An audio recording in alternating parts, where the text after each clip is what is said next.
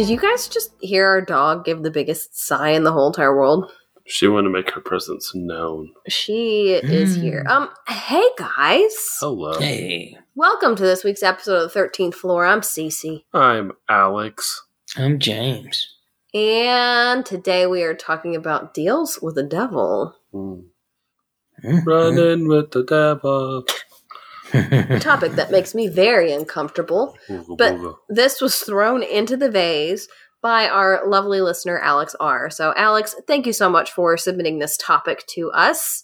Alex, you're my favorite because your name is the same. Alex really likes your name.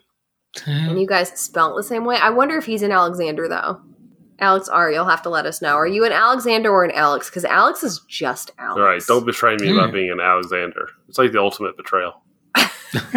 Well, you know what? Alex could also be a girl.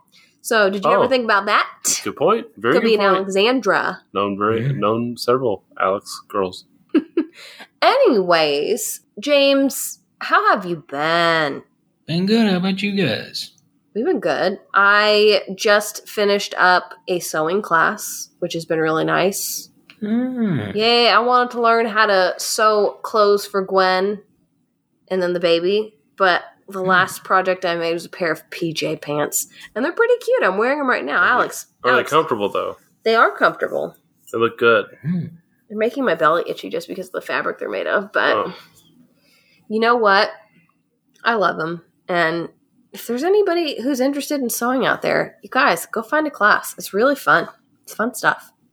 You made all kinds of cool stuff. I did. I made Gwen a bag. I made a new makeup pouch. And then I made a pillow, which Alex is sitting next to right now. You guys can't see it, but it's cute.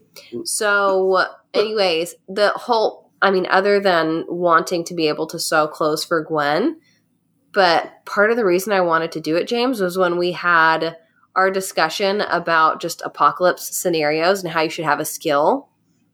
And I was like, sewing would probably be a good one to have, right? Yeah. Yeah, I mean, you're wanting to use a machine, though, right? I can hand sew, though. Okay. I made Gwen... Today, Gwen dressed up as Winnie the Pooh Bear at school, and I made a little honey pot for her. Did I send you a picture of that, James? No, you didn't. I'll send you a picture of her dressed up as Winnie the Pooh. We got a text message at like 7 o'clock last night saying, hey, tomorrow's book character dress-up day. And I was like, well, shoot, I don't have anything to dress her up as. So I got a little red shirt, and I cut it off right above the belly button, and I put her in a yellow shirt and pants and made her a honey pot. She was Winnie the Pooh Bear. She was adorable. I asked her who she was when I got to school today, and she said, I'm Honey Pot. And I said, Gwen, you are Winnie the Pooh. Winnie the Pooh. Anyways. Well, she loved that Honey Pot. She had to show it to everybody. Yes. good deal. And I hand sewed it. It's cute. We'll put a picture awesome. on our Instagram of the honey pot.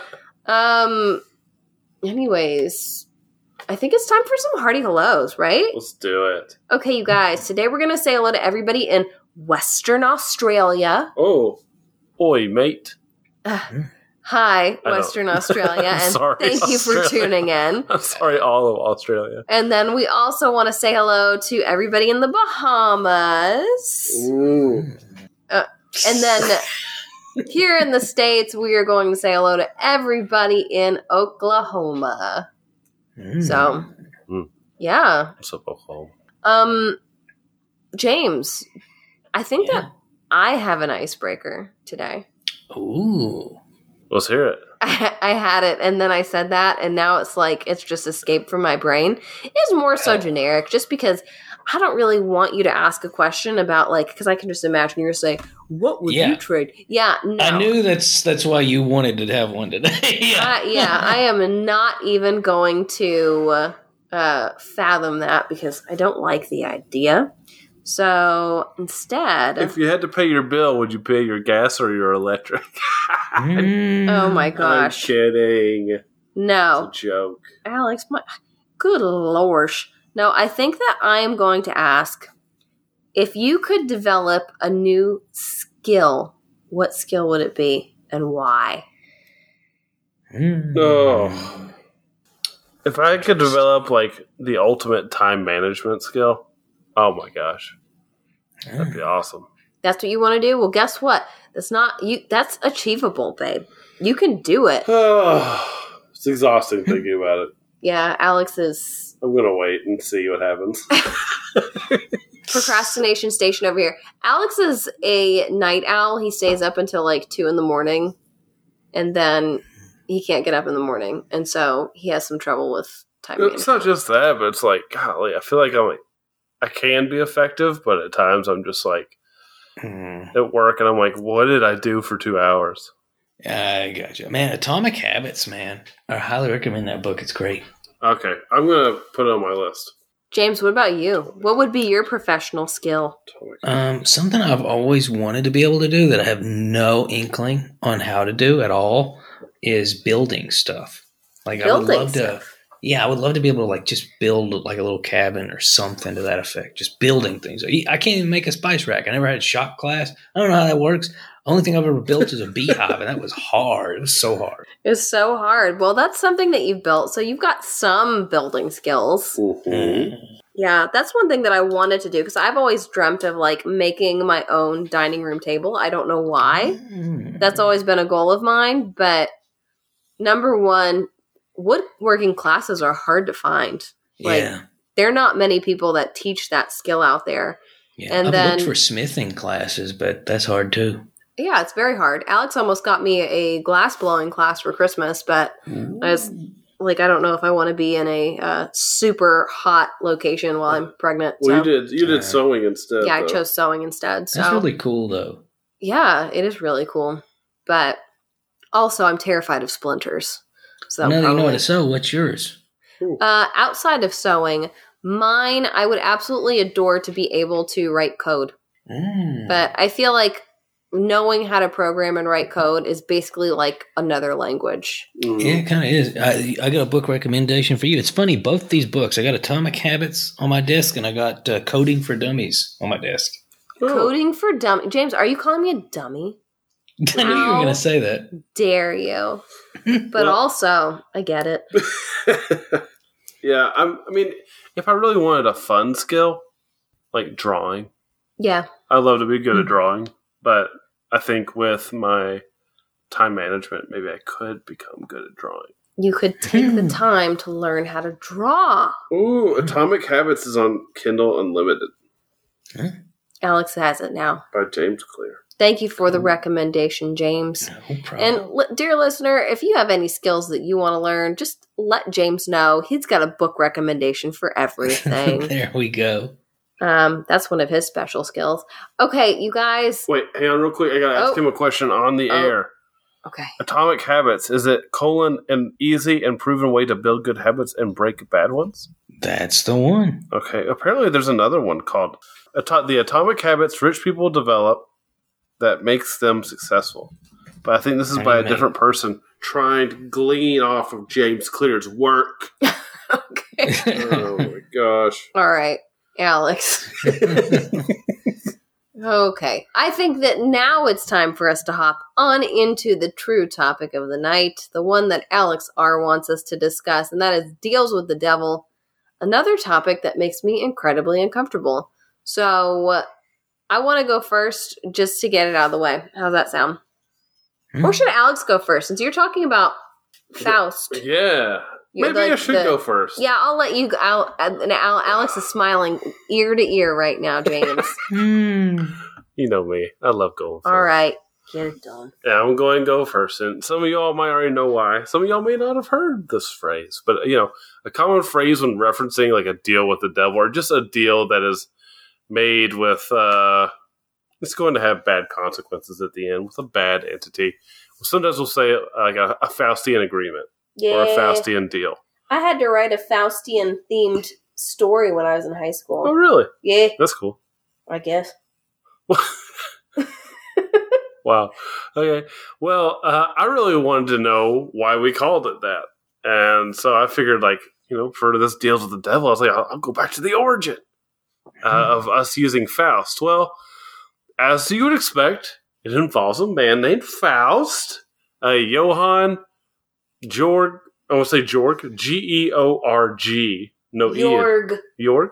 I don't know. Johann Georg Faust, why not?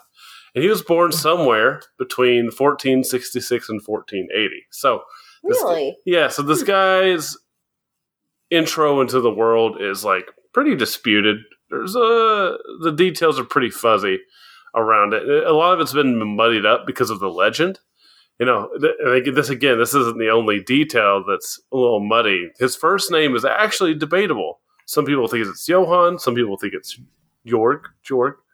And it's also possible that he was born in two different cities. And the reason some people think that these details are weird is because there may have been two people at the exact same time doing similar things. There's a magician named Johann and a magician named Georg doing similar stuff at the exact same time.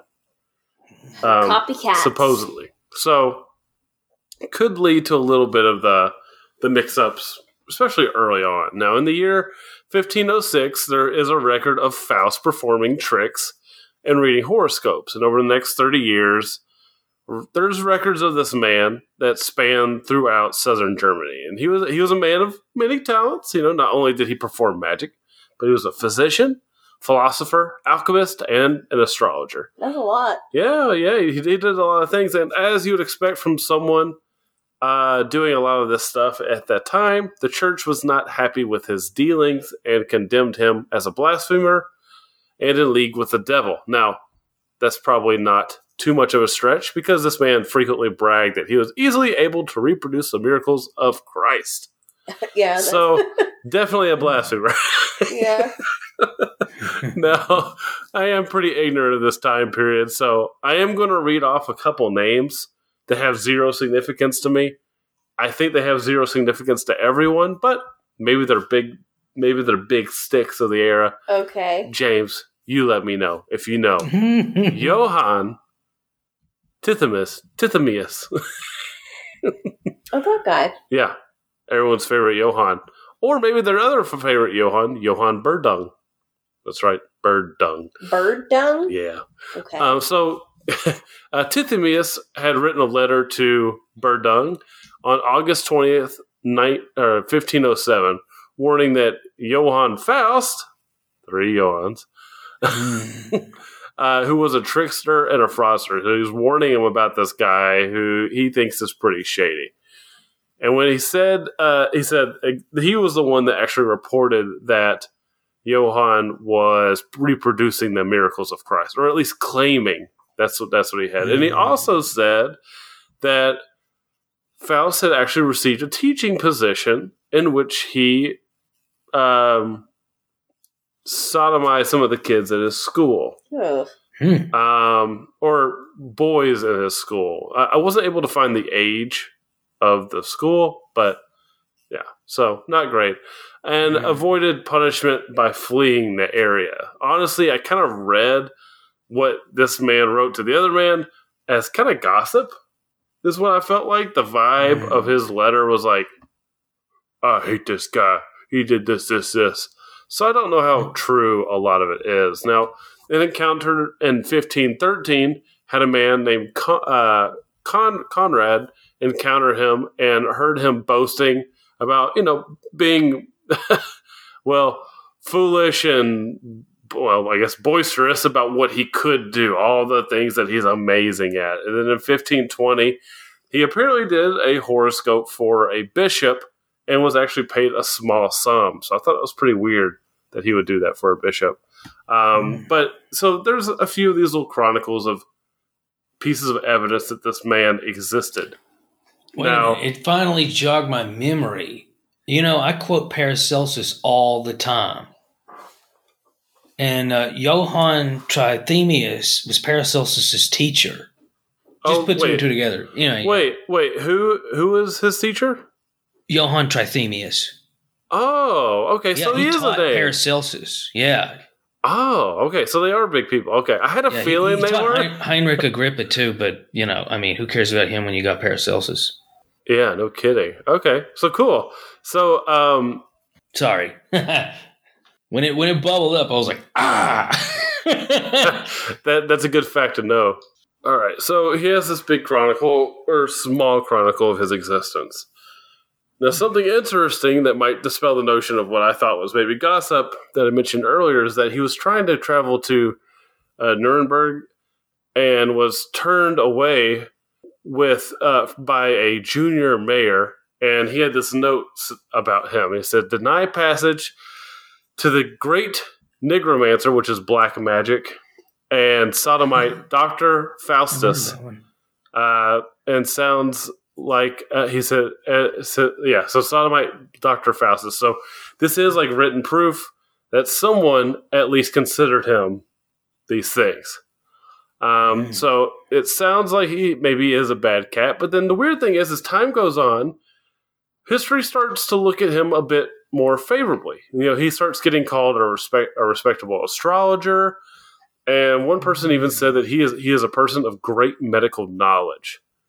And then the last recording of his existence, really, while he was alive, and this is kind of where maybe some of his infamy really became legendary, was he told a chaplain in a prison that Faust was in prison, and a chaplain came by and he told him, he said, "I will show you how to remove the hair from your face without using a razor, if you get me some wine." So the guy went and got him some wine, and Faust gives him a bit of arsenic to put on his face. Well, to remove the hair. Well, it worked. It did remove the hair off his face. The problem is it also removed the flesh from his face as well. I was going to say, arsenic's not a great idea. Yeah, so, this man is pretty horribly injured. So that kind of led to some, probably the eventual legend as we know it. Now, he did get out of prison somehow after that, and now allegedly he died in 1940, maybe 41, in a alchemical explosion. So he's working with chemicals, all this stuff, and just a huge explosion, and it just completely mutilates his body. Now, a lot of people claimed that, I guess he was so horribly mangled that it looked as though the devil's hand had come to collect him in person, is what they described it looking like. Now, this may be part of what spurred the legend of him working with the devil, other than the blasphemous bolstering and his trick in the prison. But really, the whole legend, and we've seen this before, was kind of created by somebody after his death. Story of von D. Johann Faustin was a book that was printed by Johann Spies in 1587, in which he leans into like all of the sins of the man. Over the years, this thing gets reprinted and changed. So he goes from, in the book, being this kind of goofy character to, in these newer ones, all the way up until really the 18th century, where suddenly he's this guy in the pursuit of knowledge, and he really is dabbling in the magical arts, and he goes into the woods and conjures a devil and, asks for knowledge. And he meets Mephistopheles and enters into this pact with him for 24 years, as the story goes. And at the end of which, well, he kind of dies like he does a little bit in real life. It's a bit more graphic. Well, it's not really a bit more graphic, but it's pretty brutal. His blood and brains are on the floor. Yeah. His eyes are on the ground, and his body is in the courtyard when they find it. But this was all popularized in the 18th century. Like, this wasn't part of the original story. So we kind of see this original history in 1587 that's written almost rewriting this man's life to the point that we don't quite know all the facts about it. Yeah. And also we culturally played telephone with. Yeah. Oh, sorry. Go for it. No, you're fine. I mean, and then culturally, the meaning of his entire existence kind of completely changes. So a Faustian deal isn't really accurate, but it is in terms of pop culture book, essentially. Yeah. So it's more of a pop culture reference than a real life reference. We've sort of played telephone with that trope for so long that you see it in other things that are in many ways innocuous. There's so many deal with the devil stories Like there's a Futurama reference. Yeah. 1967 movie Bedazzled with Dudley Moore. Good movie, but I prefer the 2000 iteration with Brendan Fraser. If you've not seen that, it's just Damnation of Faust, but it's a comedy. I haven't seen it. What's it called? Bedazzled. Oh, yeah. With, I can't remember her name, but yeah. Yeah, me neither. She was like such a big deal, and then she just sort of wasn't. Okay, I think that I'm going to go next. Okay. So James can round us off. Okay. Okay. Elizabeth Hurley. Had to look her up. Elizabeth Hurley from Austin Powers. Yeah. Oh, yeah. Okay, listen. It's my turn. Yes, ma'am. Got my research today from blogs.transparent.com from a writer named Hulda, and then also Reddit. Oh, wow. Yeah, I dug deep, y'all. Yeah, no kidding. You never go on to Reddit, too, which is kind of funny, too. Yeah, no. There's the person that I'm talking about, there was some information, but not a lot of information. And the thing that surprised me is because this guy that I'm talking about predates your guy, Alex. Oh, interesting. Faust. So, okay. Yeah. So, Muffins, today I'm going to transport us to Iceland, where a man, a real man, named Sigmundur Freud, and that is per pronouncekiwi.com. His name is Icelandic. It has the Icelandic alphabet in it, so I didn't know exactly how to pronounce some of the letters. So if I am saying that wrong, please forgive me, all of you beautiful Icelandic listeners. But Sigmundur Freud, a.k.a. Sigmund the Wise, which is what Freud means. And I've also kind of heard it pronounced Freudy or something like that. But he was a real person who has become a bit of a folk legend over the centuries because he is said to have outsmarted the devil himself on multiple occasions. Right? Mm-hmm. Yeah. And he was a priest and a scholar. He's a very clever dude. Supposedly very, very nice man who was born in 1056. So, long time ago. And he studied abroad. He was well known for his written works, which have since been lost to the ages.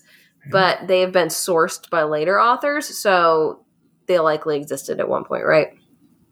But over time, Sigmundur became a bit of a character, and there were lots of stories circulating about him, and he just kind of became this kind of celebrity. And everyone was like, "Oh, did you hear about Sigmund?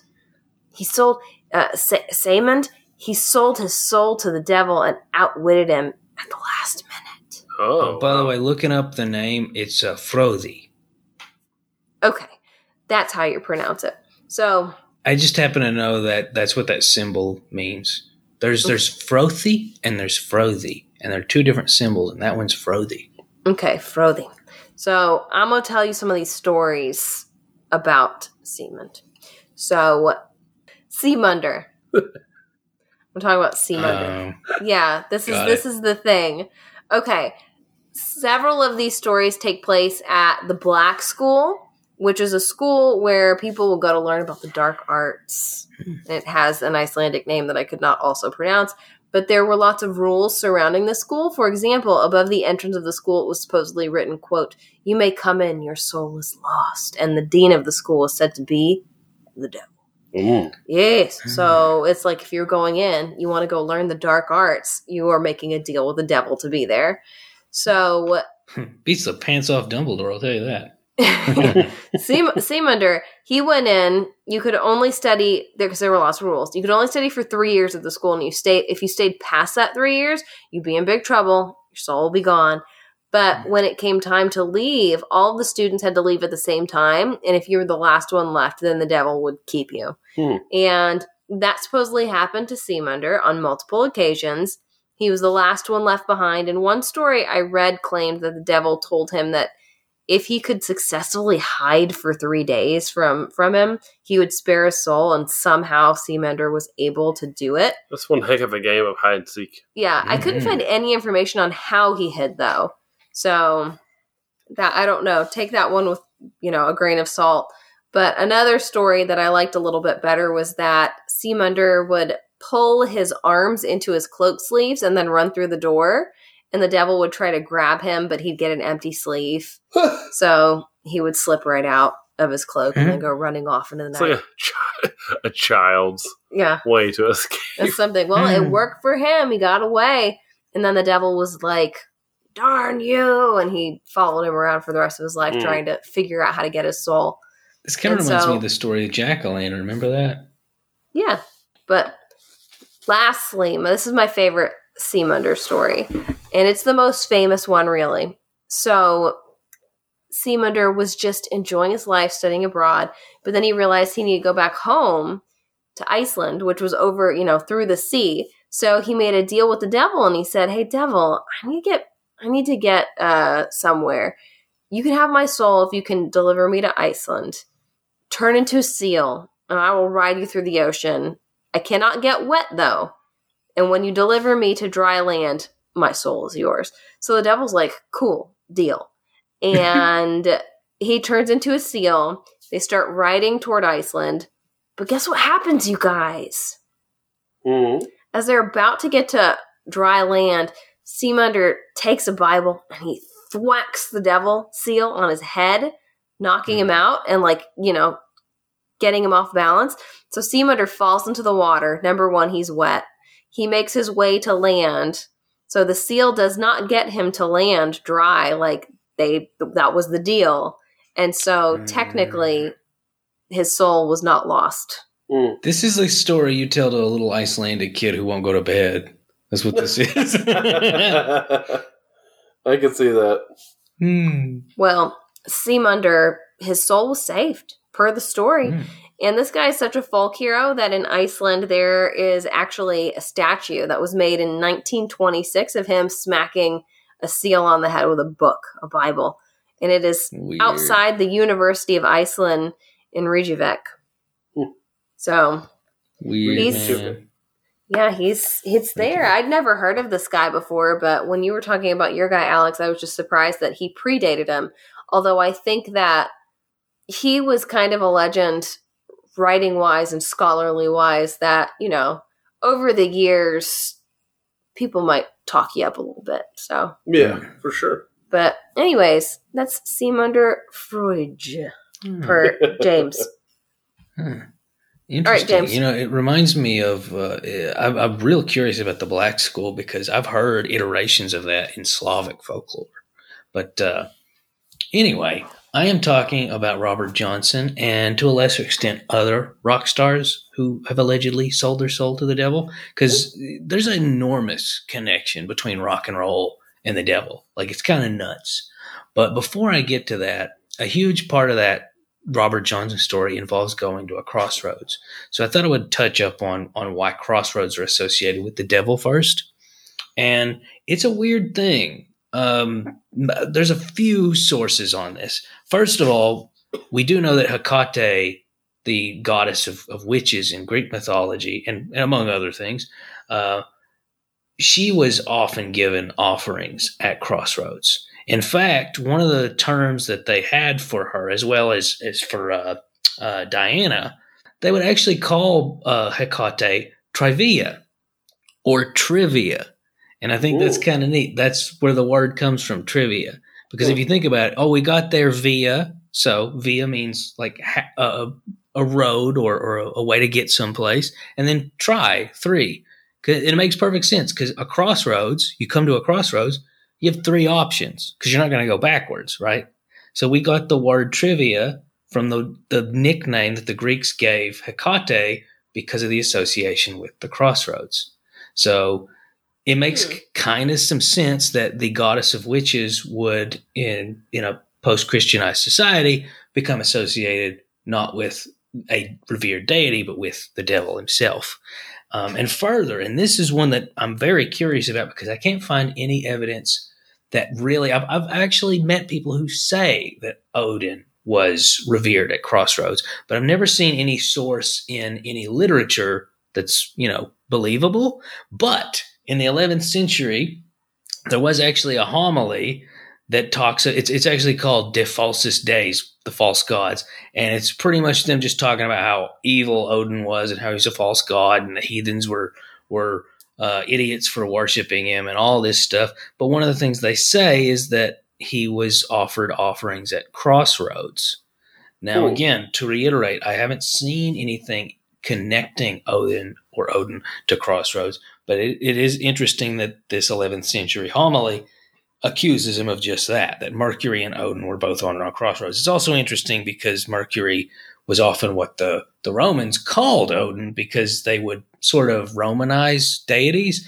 And when they found out that Odin was like associated with death and messages and stuff, they just sort of attributed to him. So loose stuff, but I wanted to give a little background on why crossroads specifically are sort of associated with the devil. Furthermore, there's a liminality. We like to use that word a lot with crossroads. It's a place where you're not quite one spot or quite one on another spot. And that's actually why a lot of people in England, for example, were hanged or buried if they were like committed a really grave offense at a crossroads. So that liminality might play a role too. So on topic though, Robert Johnson.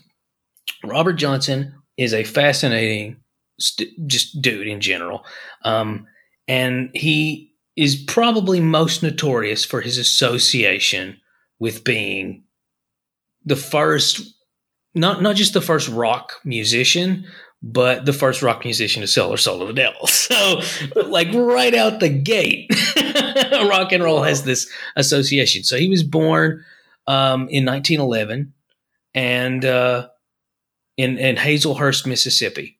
And the guy that his mom was in a relationship with, by which I mean married to, but I don't think he was his father, actually got run off by a lynch mob because of a dispute with white landowners. So again, Mississippi, early 20th century. So they actually ran away to Memphis. And that's where he spent his formative years, was in Memphis. And while he was there, he learned a lot of regular stuff, reading, writing, arithmetic type stuff. But this was also where he got exposed, not in Mississippi, which is interesting because we associate the blues with Mississippi, but that's where he really got into the blues.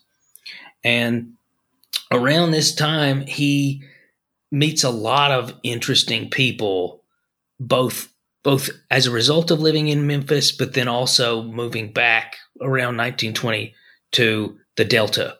So he gets exposed to the blues despite being from Mississippi in Memphis. And then when he moves back to the Delta, now he gets exposed to even more. And I think that's interesting because while albums existed at this time, it would have exposed him to some vastly different styles of the blues because, if you go up several states, there's going to be an enormous difference in how it's played. So he already gets kind of a reputation for playing the harmonica and the jaw harp. And, those are two things that are often associated with the blues, but he wasn't really known for being a guitarist. And as we all know, guitar is very important for the blues and super important for rock and roll, right? So we don't really know when he learned guitar. And a lot of people claim that he was embarrassingly bad at guitar. And then all of a sudden, almost overnight, according to a lot of people, not only did he learn to play well, but he learned to play exceptionally well. He, in fact, learned essentially what became a new style of music, what became rock and roll. In fact, this overnight occurrence is kind of what you could say was the transition between just the blues and what ultimately became rock music. So that's pretty trippy. And he ended up just sort of wandering around from place to place playing music. And he was actually, according to some people, say that he was so soft-spoken and well-mannered that it's really hard to characterize him. He was just sort of a shy person. And I think that's interesting because I have personally that association with rock musicians. Most rock musicians, they seem larger than life on stage. But, as just a regular human being, when they're not playing, they're kind of like, it's almost like they become a shadow of themselves when they're not playing.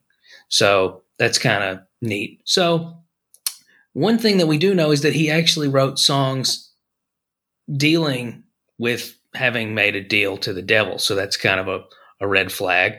And shortly after he saw any success, he ends up dying. So that's another association. He died at, get this, 27. For anybody who follows rock music, that is a big deal. So he's the first person to be in the 27 club. There's an association. A lot of rock musicians over the years have died at 27. A lot. Really? And he was the first. In fact, that was, you may not know this, Alex, but Cowboy Bebop, the reason why Spike has that fateful ending when he's 27 is because of that association. That makes sense. Yeah. Rock stars die at 27. A lot of them. I won't even list them because it's so extensive. But yeah, a lot of people think it was due to an aortic dissection, possibly resulting from Marfan syndrome, which is really interesting. He had really long fingers and a bad eye. So that could have actually been the more skeptical explanation. But the legend is that when he was a young man, he really wanted to be a musician, and he wasn't any good at playing guitar. So he went to a crossroads near the Dockery Plantation at midnight and sold his soul in order to become a music legend. And he did become a music legend. And incidentally, the Faust legend also involves going to a crossroads at midnight. So you could even argue, even though you're dealing with a real person, Johnson was a real person, you could argue that pop culture from Faust intersected with the story of this real person and resulted in that. So it's very conceivable. And some people actually argue that it's probably not actually the devil in his songs, but actually Legba, who is a Orisha type deity in African folklore. Now that's possible. Again, there's a huge, what's a good word for that? Syncretism between African folklore and a lot of belief structures in the South. I mean, heck, the stuff my family practices involving root work over the centuries, that there's a huge connection with African folklore in those respects. So it's possible, but I'm still more inclined. I mean, again, he has a song called Me and the Devil Blues. So I don't know about that. But yeah, he used microtonality with his singing, and that those little subtle pitch changes had a huge influence on a lot of musicians, tons of musicians. Eric Clapton, for example, who's, in my opinion, one of the best guitarists in the world, hugely influenced by Johnson's singing and his guitar techniques. I mean, tons of people were influenced by him, including Robert Plant of Led Zeppelin. And speaking of Led Zeppelin, this is the part where I mentioned that there are other rock stars who are often accused of having sold their soul to the devil. And that includes fellow Led Zeppeliner Jimmy Page. We've talked about this before, that Jimmy Page flipping bought Crowley's Boleskine house in Scotland, which is weird, and that he had seances, that he engaged in necromancy. And, then there's those weird symbols that they all use for the different players. So a lot of people claimed that Jimmy Page had, like his major influence, sold his soul to the devil. So maybe it's super weird. And he was definitely, if he wasn't a Thelemite, if he wasn't, in other words, a devotee of Crowley's religion, then he was definitely at least experimenting with that sort of stuff. That much is not really up for debate. So I think there's a fun connection there between Led Zeppelin and that notion. Some people have accused Alice Cooper. No, Alice Cooper is actually quite religious and would very, very averse to any kind of left-hand path stuff. But one very interesting take is on John Lennon, because Lennon actually did study Crowley extensively. In fact, Crowley's on the cover of Sgt. Pepper's Lonely Hearts Club Band, but then again, so is everybody else, it seems. There's like a bazillion faces on that cover. Yeah. But Joseph Niezgoda actually said in a book called The Lennon Prophecy that he wanted to be more famous than the king of rock and roll. In other words, Robert Johnson. So is there any truth to this? Who flippin' knows? I highly doubt it. I think this was just a way to sell a book. Mick Jagger was accused of selling his soul to the devil, and he actually made a comment on it because, again, sympathy for the devil, having fake devil tattoos when he performed, having one of his tracks used by the Church of Satan. These are all things that kind of, but this is what he had to say about it. I thought it was really odd thing because it was only one song after all. And it was like a whole album with lots of occult songs, So in other words, he didn't ascribe to any of that, at least publicly. And then lastly, the one that surprises me the most is David Bowie. Not because of the accusation, while that is odd, but by the fact that Bowie in some respects corroborated the accusation. So once again, interested in Crowley. Yeah, it almost seems like more people are interested in Crowley than the devil himself, which is fascinating to me on many levels. But he actually paid a tribute to Crowley in Quicksand, song that he had in 1971. And he actually told Rolling Stone 5 years later in an interview, this is what he said. I won't even try to do an impression of Bowie. Rock has always been the devil's music. I believe rock and roll is dangerous. I feel we're only heralding something darker than ourselves. Whoa. So there you have it. The connection between Deals with the Devil and Robert Johnson, and to a much greater extent in terms of the ripples that it has with rock and roll music. Cool. Yeah. All right. Oof. Cool. That's a heavy topic. Wow. Yeah. Well, is there anything you guys want to add? No, that's a good note to end on. Agree. Music. Yeah, I get it, Alex. Your music. Oh. Good job, James. Alex, do you want to draw from the vase? Yes. All right, you guys. Next week, From the middle. we are talking about. Let's see. What is Alex? Louis snoring. UFO sightings, specifically the Pascagoula incident, and this was submitted to us by Tanner. I don't know what the Pascagoula incident is. Do you know, James? I don't either. No, I've never heard of it. Interesting. So, you guys, we're talking about UFO sightings next week. Sounds good. It's been a while. It has. All I know is the Pascagoula's got to be in the Deep South. Just the name Pascagoula makes me think of that Squidbillies episode.